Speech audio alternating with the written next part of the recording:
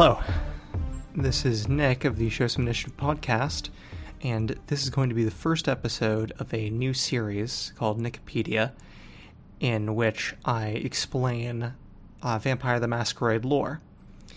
These will be releasing on the off weeks in between episodes of the podcast, and will be of a shorter duration than the normal episodes.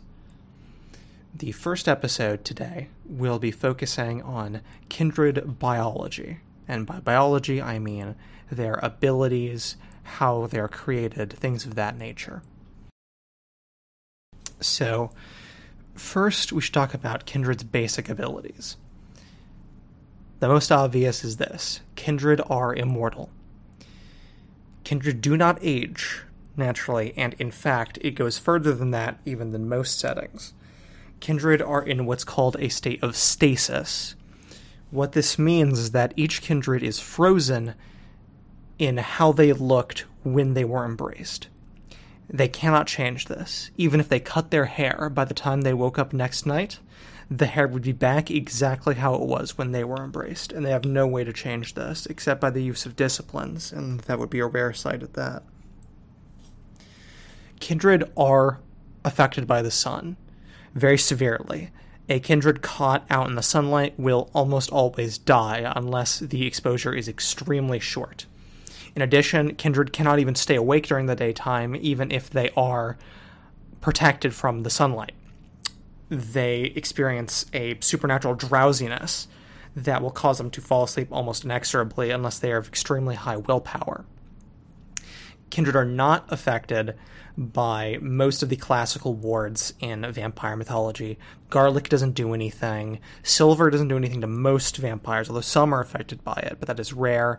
And they can cross running water just fine, and they don't have to ask to enter places for sure. In fact, sects such as the Sabbat make good use of the fact that they can enter wherever they want. All kindred, regardless of their clan or abilities, can boost their natural physical capabilities. This is called blood buffing, and in which they use the vitae, the blood in their veins, in order to strengthen themselves or make themselves move faster or make themselves tougher. This is not the most efficient way to use blood, typically, but because of this, any kindred, no matter how weak they were in life, can hit like a professional boxer or a weightlifter when they need to. Kindred can regenerate from most wounds. This is not an automatic process. Kindred must use blood that they have drained from others in order to do this. And an important thing to note is that kindred do not heal naturally if they do not do this. A kindred can only heal through using blood to regenerate themselves. And they can recover from really most wounds. I mean, you can punch a hole in a kindred, you can riddle them with bullets, they'll be fine, as long as they can regenerate later. Kindred can be killed by a few things. Massive trauma in general can kill a kindred. If you rip them in half and dice them up, the kindred's dead. In particular, if you destroy the head of a kindred, you blow his head off with a shotgun, you cut it off, you do whatever, that kindred is dead almost immediately. If the brain is destroyed, the kindred is gone. A stake to the heart does not kill kindred, notably. However, it does paralyze them. A kindred with a stake through the heart cannot move in pretty much any circumstances except for very few, which is often why this is used by hunters and by other kindred to capture kindred, as the case may be. Kindred can also create ghouls. Ghouls being humans that have fed on vampire blood and gained some modicum of supernatural powers from it. Ghouls, when they are fed in this way, vampire blood, become bound to the vampire that fed them, and as a result, they will become bound to serve them and to help them. Sometimes they'll even fall in love with them. Now, a key thing to note about vampire biology is that vampires' kindred are dead. They do not breathe, they do not need oxygen to survive, nor do they need normal food and water. In fact, they don't breathe normally unless they are intentionally doing so or need to do things like talking. Kindred, in fact, cannot eat normal food and drink. When most kindred eat this, with a select few who have acquired the ability to do so, whether by natural or by training, most kindred, when they eat normal food, it will taste like rotten worms and just awful garbage to them. In fact, they can't even keep it down. Even kindred that can eat normally cannot ingest it. Their digestive system does not work anymore. And for that reason, they'll at some point need to vomit up the food, even if they eat it normally. Finally, kindred must drink blood. Not doing so will not kill a kindred, however, it will make them weaker and weaker, until eventually they'll enter a coma-like state called torpor, in which they cannot react, are completely dead to the world, unless they are then fed and reawakened. Additionally, not feeding will make them hungrier, and as they get hungrier, they become more likely to do what's called a frenzy, which will be explained later. Now, a key thing to understand for vampire biology, this also applies to vampire society, but that will be for a different video. Almost every kindred, every vampire belongs to a clan. These clans, of which there are 13 total, give each kindred that belongs to them a unique set of vampiric abilities called disciplines. At the same time, they also receive a weakness based on what clan they are in. Now, disciplines, as I said, are vampiric powers, mostly very obviously supernatural. This ranges from controlling animals, to super speed, to blood sorcery, to supernatural charisma. Run the gamut, you can think of anything, it's probably a discipline. And the weaknesses also vary greatly. There's exactly one weakness per clan, and these are tied to the attitudes of the clan typically. So, for example, the Ventrue, very snooty, very higher class. Their weakness is that they can only ingest certain types of blood, and this can vary greatly from only people from a specific city, or only nurses, or only what have you. Or the Lasombra, for example, do not appear in mirrors or videotapes, right? No matter what they do, they just simply don't appear in them. And these will be covered, along with disciplines, more in greater detail when I do videos on individual clans. So, moving on. There also exist Kaitif. These are clanless vampires, and they are usually made by mistake. When a vampire embraces another, sometimes it won't quite take, and as a result, a Kaitif is made, they're not showing the traits of the clans. Often they are thin bloods as well, but that will be explained later in the recording. Kaitif can learn any discipline and have no weaknesses, however they cannot learn them as quickly, and are often of a higher generation, again explained later. A key thing to note for them is that they are outcasted by kindred society and are largely abandoned or seen as liabilities. Now, moving on to the embrace and the system of generations. A new kindred is created through what is called the embrace. In this process, a kindred completely drains a human, thus killing them. However, they then fill them back up with their own vitae, their own blood, thus reanimating them as a vampire. A keynote with this is that the embrace can be very dangerous, because every kindred, when they awake for the first time, they have no human blood in their veins, and as the urge to drink blood flows into them, they are always ravenously hungry the first time they awaken as a vampire, which can lead to very unfortunate, very tragic incidents, with many kindred draining completely just innocent people, or even those close to them if they're nearby, as this ravenous hunger overtakes them. Now, all vampires have a generation. These generations are the unbroken chain back to Cain, who is the semi-mythical first vampire amongst kindred, all the way to the modern day. Now, when a vampire is embraced, they are one generation further from Cain than their sire was, the vampire who embraced them.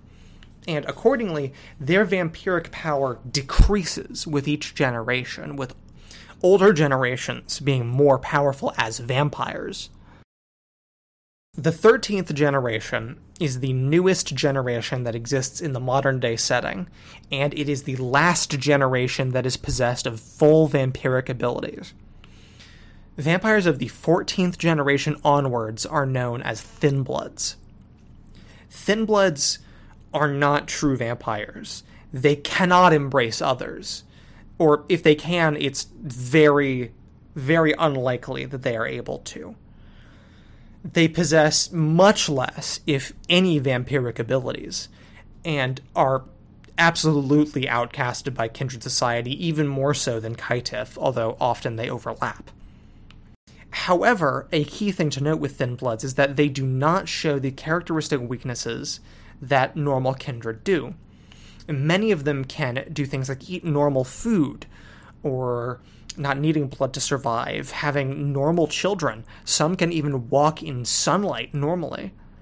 So it has its ups and its downs, though unfortunately largely downs, given being pulled into the world of kindred. Finally, one of the most important aspects when speaking of kindred is the beast. All kindred possess the beast inside of them. This is an internal, animalistic, and predatory side that only wants to eat and to survive. The beast, of note, is not a split personality. It's not a different side of you or a different object that takes over entirely. It's more an intense amplification of the natural instincts that a human being has as they transition from a normal human to a predator of the night. This is key to describing kindred as a whole. Kindred, fundamentally, when they are embraced, are the same as they were. They're still the person that they were. However, they have become a predator, and they have become a human being that has been laden with a predator's instincts as a result. All kindred must control the beast in their day-to-day lives. And if they fail to, the beast can take over them for limited periods of time. And when this happens, kindred lose their sense of self. They lose their self-control, and they act like just a savage animal. This is called frenzy. During frenzy, a vampire uses all of their strength to kill, to drain anyone around them. In the state of frenzy, a vampire is simply a predator. A frenzying vampire is no different than a hungry tiger let loose in a crowd of people. Depending on the individual kindred's level of self-control, what causes frenzy can range quite a bit. Intense hunger can cause frenzy in some kindred, grievous injury as well, or harm to others that they sponsor or are friends with even. With some kindred, especially those who have lost much of their humanity or have just very low self-control, even something like a severe insult could cause frenzy, which is why places like Elysium and neutral ground for vampires have a tendency to be so polite. There also exists Rotstrich, or the Red Fear, which is another type of frenzy, essentially. When vampires are exposed to either fire or the sun, they become instinctually terrified. How much so, again, depends on the individual, but a kindred fully caught in the Red Fear will flee from the source of it and will tear apart anything or anyone that is in their way. Again, it is the mindless animalistic side of them, but whereas frenzy is the fight instinct, Rotstrich is the flight instinct. Now, all kindred seek to combat the beast, even regardless of what their personal morality is. Even if they don't care about killing humans, they will still fight the beast, and the reason for this is that if the beast grows too powerful, it will take over the kindred permanently and obliterate their personality entirely, leaving a creature that is just a savage animal and nothing more. These creatures that are left by the obliteration of what once was a kindred's personality are called wights, W-I-G-H-T. And once they reach this point, there is no recovering them. A wight will go around and destroy and kill and feed, and the only fate that it can expect is either being caught out in the sunlight and destroyed, or hunted down by vampire hunters, or, in fact, other kindred trying to uphold the masquerade. So, we've gone over quite a bit of kindred biology and their abilities, giving you a good idea of their capabilities. Thank you for tuning in, and I'll see you next week.